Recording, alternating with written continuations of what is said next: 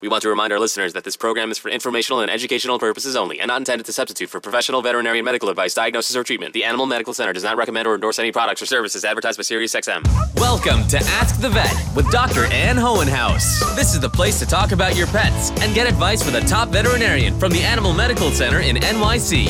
Hear from the leading authorities on animals and ask your questions. Now, here's your host, Dr. Ann Hohenhaus.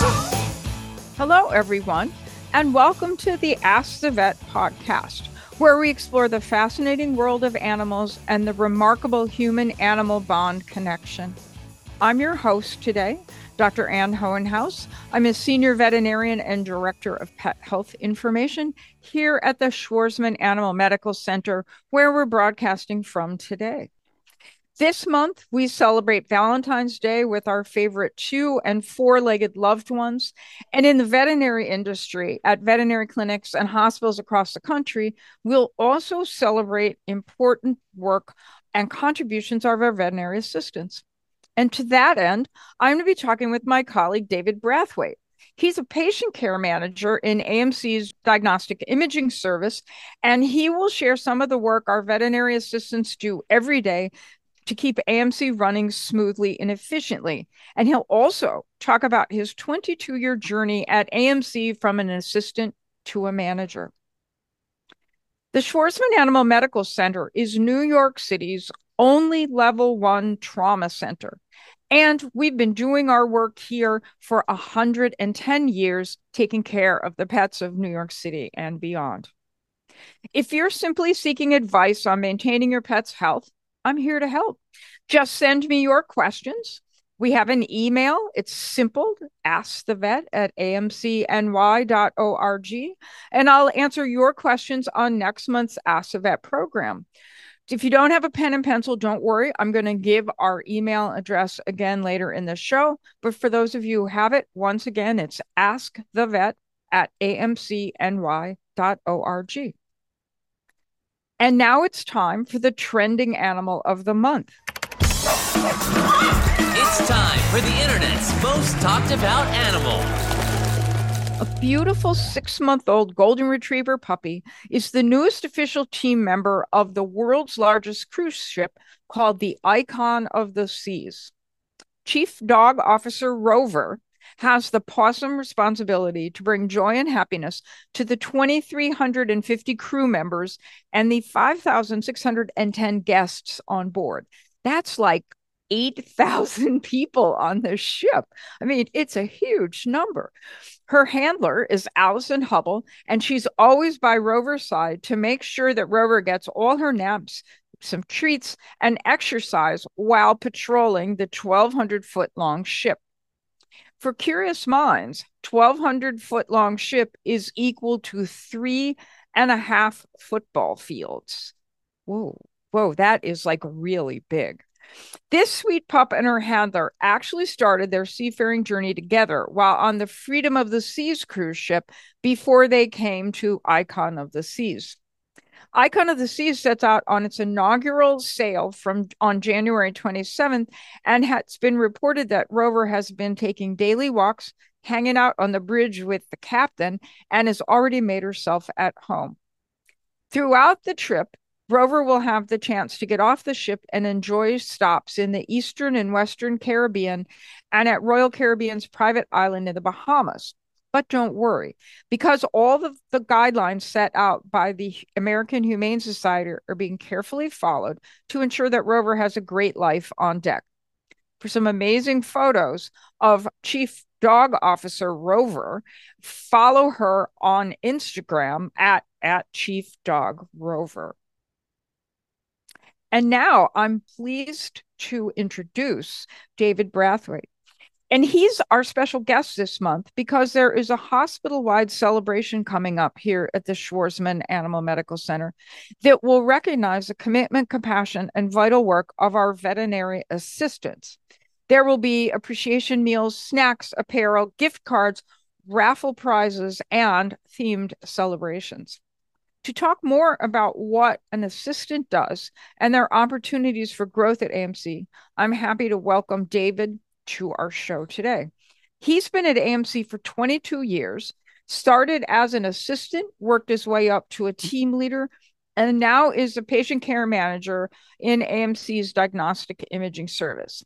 And we're going to come back. I'm going to ask David to tell people what diagnostic imaging is because I think most of you out there maybe don't know. Welcome to the show, David, and thank you for joining me on Ask the Vet podcast. Thank you. Good afternoon, Dr. Hohenhouse. I want you to tell our listeners when I say that you're in charge of diagnostic imaging, what is diagnostic imaging? Diagnostic imaging is a department that takes all imaging for the hospital, which consists of X-rays, MRI, CT, ultrasounds. And do we have anything? What about radiation therapy? Is that imaging? Yeah, radiation therapy is imaging, which really we don't really deal with radiation oncology, but it is part of imaging as well. Yeah, so for our listeners out there, radiation therapy is they use radiation to treat cancer, but David's group uses radiation to make diagnoses. So it's a different between it. They both use radiation, but diagnostic imaging gets images for diagnostic purposes, and radiation therapy uses radiation for treatment. Yes. So it's an interesting. We use some of the same modalities, and yet those two groups of doctors at AMC employ those techniques differently. So, I've been at AMC for a long time too. But can you tell us a little bit about your 22-year journey here at AMC that ended you up as the patient care manager in diagnostic imaging? Yes. I started at the Animal Medical Center in 2001 as an assistant in patient services, where majority of the time I made sure all cages were clean, helped with handling, restraining, and assist all nurses with placing IV catheters. I also helped make sure patient care was 100%.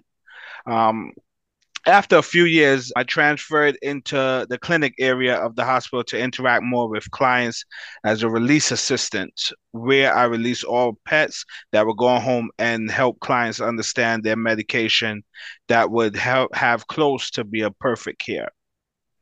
So, oh, did you have to tell people their dog had to wear a cone? Yes, we had to tell them had to wear a cone. We had to help them with understand the medication and how many times they had to give medication during the day. Yeah, people hate those cones. Yeah. I don't know. Who do you think hates the cone more? The pet or the owner? I think the patient. Yeah. Yeah, I Yes. see. I would say the opposite. I would say people, I get so many complaints. Oh, does he have to wear a cone? I don't want him to have surgery if you have to wear a cone. They really don't like it at all. Yes. After my time as a release assistant, a lot of coworkers used to come to me for help, and I felt at that time I would love to be a leader here at the Animal Medical Center. So a position opened up as a clinic assistant, level two, as we used to call it before, changing to team leader. I decided to spread my wings and take on that position where I help train, guide, and help my fellow coworkers in anything and any way that they needed. In 2011, my father passed away, and I had to give up the position to take some time off to help my mother in Barbados. In 2013, I returned to New York and decided to come back to the Animal Medical Center because being here, I know there will be a lot more to accomplish. At that time, I joined the emergency and the critical care department and the radiology team to image and help assist with critical patients. May of 2021, I became a team leader of the radiology department, working with Dr. Fischetti, department head of radiology, who taught me so much about imaging. I also worked with Nancy Patsos, who was then the manager of ECC and radiology, that taught me a lot of the administrative areas here at the Animal Medical Center. I figured since Nancy was moving up chief veterinarian technician, and being that I learned so much as a team leader, why not try being a manager? And when did you move up to being a manager? November of 2023.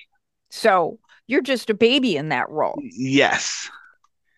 And I just want to be sure that our audience understands. So when David says ECC, he means emergency critical care. Sometimes AMC is a busy place, and so we shorten any words that we can to the minimum amount we need to communicate. And so that is ECC is our abbreviation for the Emergency Critical Care Service. So, what does the manager do different from a team leader?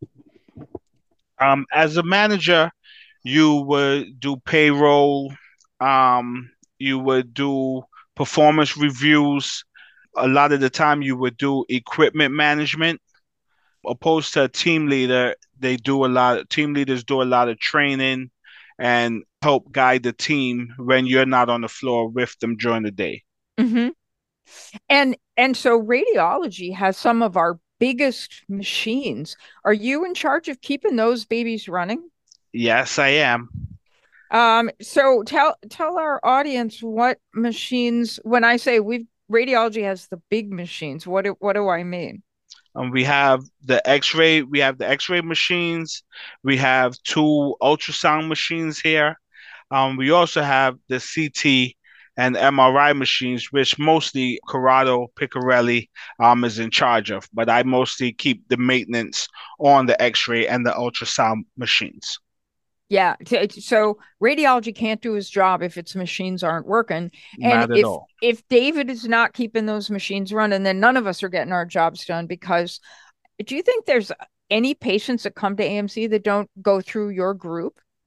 No, I believe that majority, 95% comes to radiology for imaging.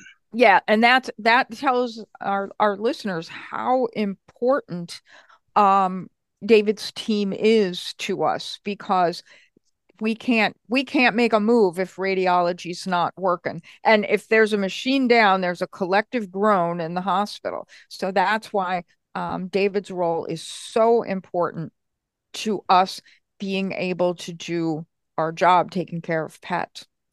So during the 22 years you've been at AMC, can you talk a little bit about who encouraged you to be growing and improving professionally? I want to say coming to work every day and working with the great people kept me going. In times when you have administration that believes you can do it, and when they tell you don't hesitate to reach out to me if you have questions, is a great feeling. So that mostly kept me going here at the Animal Medical Center and encouraged me to try to go further in my career.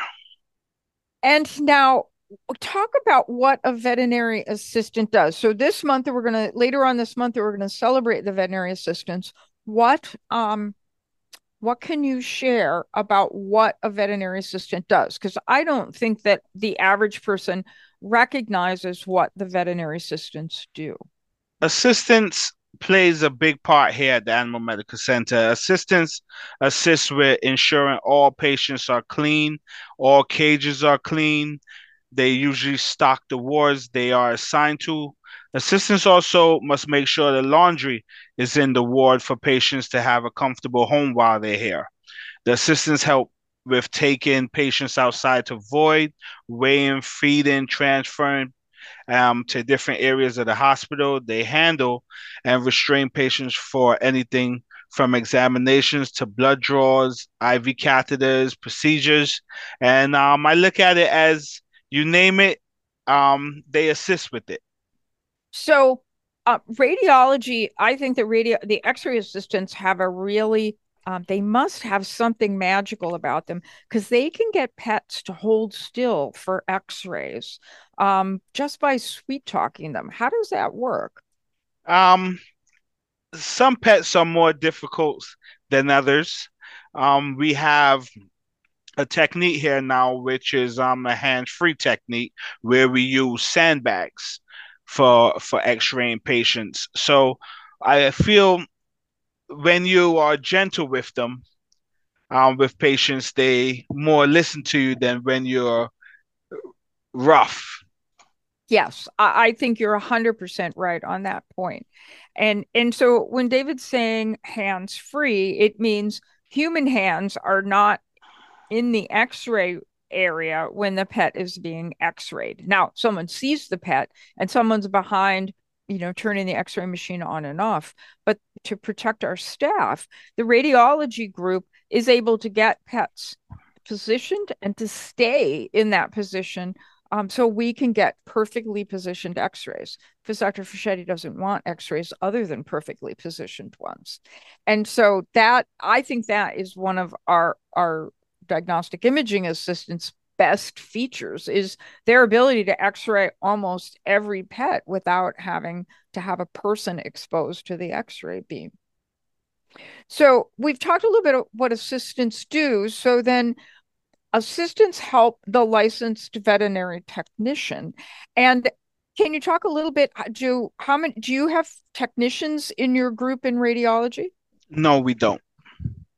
And so the technicians in radiology, well, there we have some. They must not be in your half of the group, because some of them are in CT and MRI. MRI, yes. They run the machines up there, but as far as downstairs with ultrasound and X-rays, we don't have technicians. We have all assistants. Okay. And then upstairs, where our CT and MRI are, those require anesthesia. And so the licensed veterinary technicians are responsible for not only running those big machines, but also for the anesthesia, working with the anesthesiologist to have those pets anesthetized safely for those procedures. Yes. So what's your day look like from when you clock in the morning until you clock out at night? A typical day for me is now very busy. Starting off, I usually will wake up around 6 to check my emails to make sure if any team members are out for the day or if they're running late. When I get into work, I normally check in on everyone to make sure everyone is okay and to say good morning. If they need help with x-rays or ultrasound, I also will assist them in getting the job completed. Some days are busier than others, depending on the load of emergency cases, appointments, and in-house patients we have. Most of the time, unless I have a meeting or checking with my director, Feliza Lopez, I usually assist wherever assistance is needed. And then that just goes on all day, Yes. where you're helping and checking with what's going on with your group. And then how do you wind the day down? Winding the day down, I usually would be in the office getting ready for my next day agenda. And as a manager now, do you have to do a lot of meetings, or you're still mostly on the floor? No, I do a lot of meetings, but I'm in between. Some in the morning, sometimes we have a lot of meetings, and in the afternoon. So I'm in between. So, almost all the patients, as David's already said, come through radiology. So some of the cases that come through are very critical. Can you talk about some of the interesting ones that you've seen? Yes, I've seen I've seen hit by cars. I've seen patients that have drank bleach on while they were working, police dogs. I've seen some critical patients that I think one time I saw one that had a stab wound. Mm. Um, so we do get a lot of critical patients. And what about what are the interesting things you've seen on x-rays? I have a personal few favorites, but what are yours? uh, on X-rays, I've Yeah. seen a lot of objects such as needles.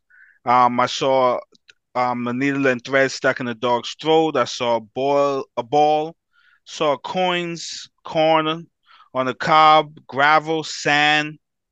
I even saw a ring one time. Oh, dogs. There actually, I think Exotics had an X-ray where a turtle had eaten part of someone's necklace. I don't know what the appeal for the turtle was, but you could see like the loop where you hook one side of the necklace to the other so it goes around your neck. I find it astounding the things that pets eat. Last week before, there was a dog. I'm like, what is this X-ray? And the dog had eaten a toothpaste tube, Oh, and you could wow. see the point where the toothpaste comes out. So I guess it must have been tasty toothpaste, or at least to that dog.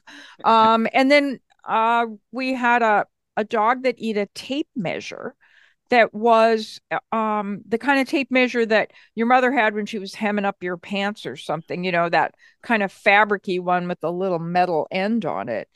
It Now, why would a dog eat that? I'm always astounded. And every single day there's something new that you find that a pet has decided to eat for itself. Yeah.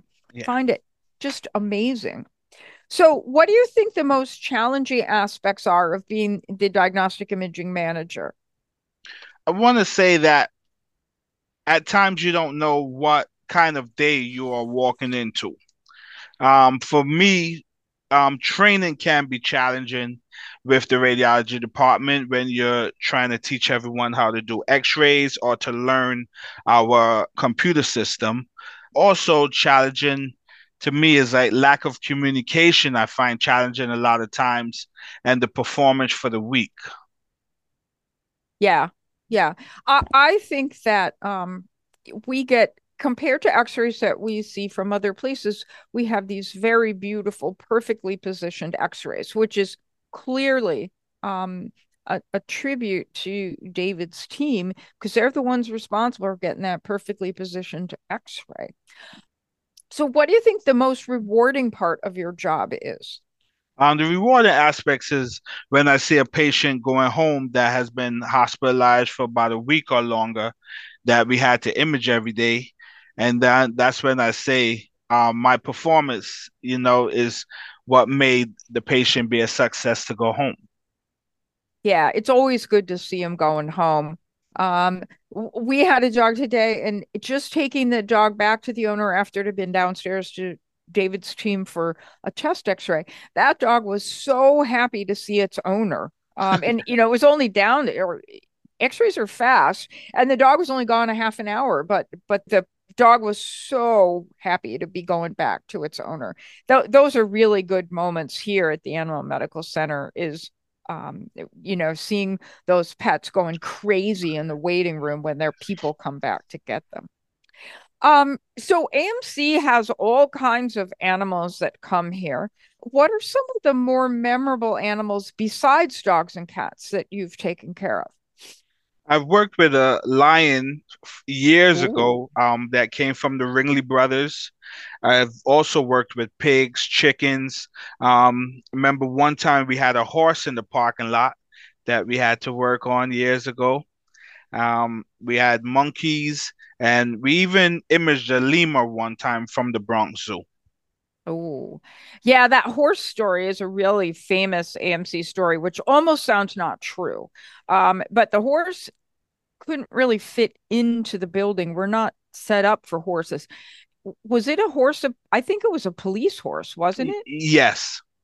And the police horse got hit by a car. Yeah. And so the policeman brought us the horse because it was bleeding badly and it probably needed some, quick attention before it got transported to an equine veterinarian.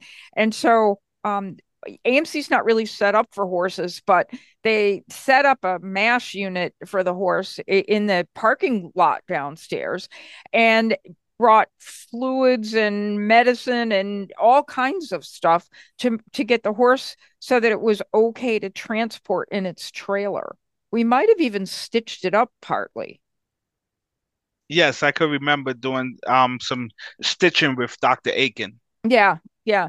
And so AMC appreciates the work that the police force does. We take care of a lot of their dogs, and so we're always happy to help them take care of the animals that help to make New York City run. So that was an exceptional experience. Was the horse getting treated in the parking lot?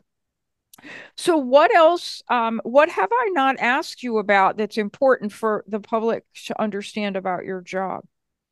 I want to say my duties as a patient care manager. I think we went over a few.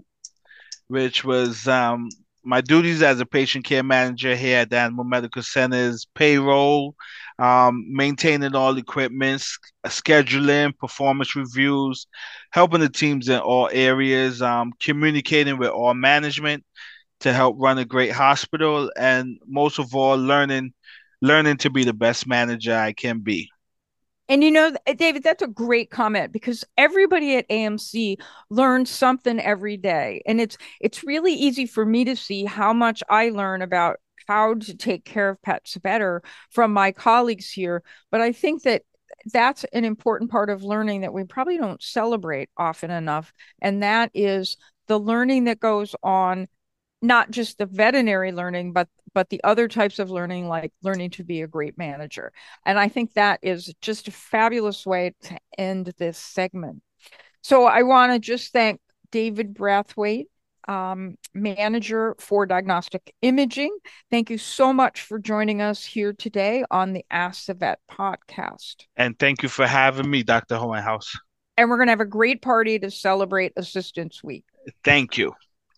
So we know that keeping your pet healthy is very important to our listeners. And with that said, I hope you'll reach out to me if you have a question about your pet's health, and I'll respond to your question on next month's Ask the Vet podcast. Just email me at askthevet@amcny.org.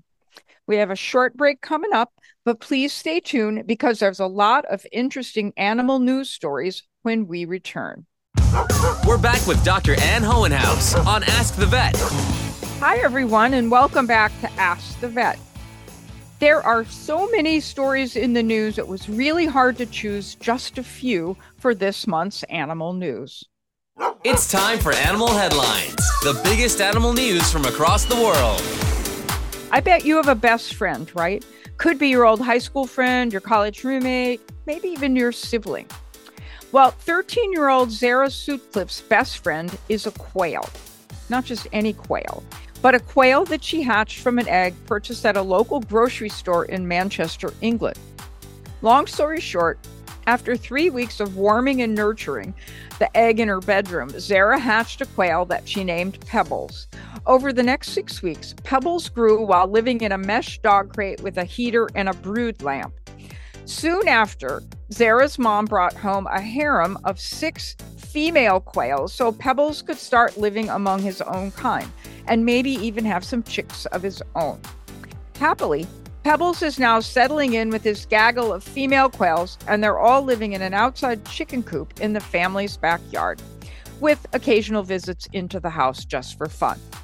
If you want to see a video of Pebbles the quail with his quail harem, just Google Pebbles the quail for photos and video. Our second story is about a woman who was walking her dog along a wooded trail in Pennsylvania. The dog stopped in its tracks and started sniffing anxiously at a pile of leaves. Now, the woman could see there was something moving in the leaves and some feathers, but she couldn't make out what it was, so she sent a Facebook post to the Raven Ridge Wildlife Center, and the rescuers confirmed the creature was an injured great horned owl. Yikes. And they moved quickly to help. Wildlife rehabilitator Tracy Young could only speculate that the owl may have been sprayed in the face by a skunk, since it couldn't stand, it was shivering, couldn't open one of its eyes, and was cold and dehydrated. The rescues immediately activated emergency triage procedures to try and save the injured animal. They put the owl in an incubator, gave it fluids and medications, and constantly monitored it at the rehab center. And initially, the rescuers were really worried that the owl wasn't going to make it. But happily, the resilient owl made a full recovery and was released into the wild. And as the rescuers watched, it was clear that the owl knew exactly where she was and wasted no time in taking off directly into the trees. For amazing photos of this owl in Pennsylvania, just Google injured great horned owl in Pennsylvania. This story has a really important piece of information in it for anybody out there who runs across an injured wildlife. Most states require that you are a licensed wildlife rehabilitator. And so veterinarians can keep wildlife as an emergency, in an emergency situation, and take care of it. But really, injured wildlife go to a wildlife rehabilitator, which you can usually find on the state website under like natural resources or wildlife rehabilitator or fish and game tab on your state's wildlife. And that's how you can find a wildlife rehabilitator to come and do what they did for this injured owl. So yes, your veterinarian will help, but your veterinarian is not really the people that are licensed, unless your veterinarian happens to also be a wildlife rehabilitator. So at AMC, we get wildlife brought in, and then we call the appropriate rehabilitator who comes, picks them up, takes them away, but we hang on to them. Oftentimes our friends at the police bring in injured wildlife that we then take care of. Our final story that I wanted to share with you today is there are 2 new YouTube channels with music designed to relax your pets. The YouTube channels, simply named Relax My Dog and Relax My Cat, have accumulated over 1 billion views with nearly 3 million total subscribers. An innovative Aman Ahmed, say that really fast 10 times, he pioneered the idea of music for pets and tapped into a post-pandemic trend when separation anxiety among pets got worse. I've listened to both channels, and well, it's worth a listen, especially if you have an anxious dog or cat. And it may not be evidence-based science, but they do have some soothing playlists. So if for those of you with an anxious dog or cat, just Google Relax My Dog or Relax My Cat on YouTube. And now it's time for some questions from our listeners. Our first question is from Debbie C. She says, hi, my dog has protein in her urine. We've tried telmisartan, 5 milligram, but it makes her sick. She doesn't want to eat and she's not her happy self. What can be done for her? So telmisartan is a drug that helps stop the kidneys from leaking protein, and it is often used as a blood pressure controlling medication in people. So there are other drugs that are cousins to telmisartan. There are other drugs in different classes of drugs. And I think that what Debbie C needs to do is go back to her veterinarian and say, this isn't working for my dog, and what other medications can I have to control the protein in the urine? Protein in the urine is not normal. It tells us that there's a problem with the kidneys, and it contributes to damage to the kidneys. So you want to stop that protein leaking in the kidneys to protect your pet's kidneys so that they stay healthy. So I think that Debbie C needs a trip back to her veterinarian and explain that the dog's not doing well on telmisartan, and your veterinarian will come up with a new plan, or may decide that the dog needs to see a specialist to get the protein in the urine under control.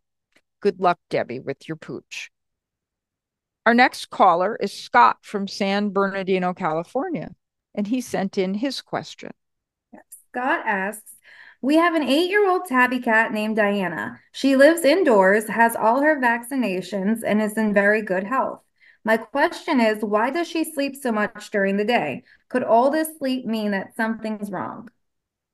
So cats sleep about 95% of the day. And so it'd be really hard to know your cat was sleeping too much simply because they sleep so much.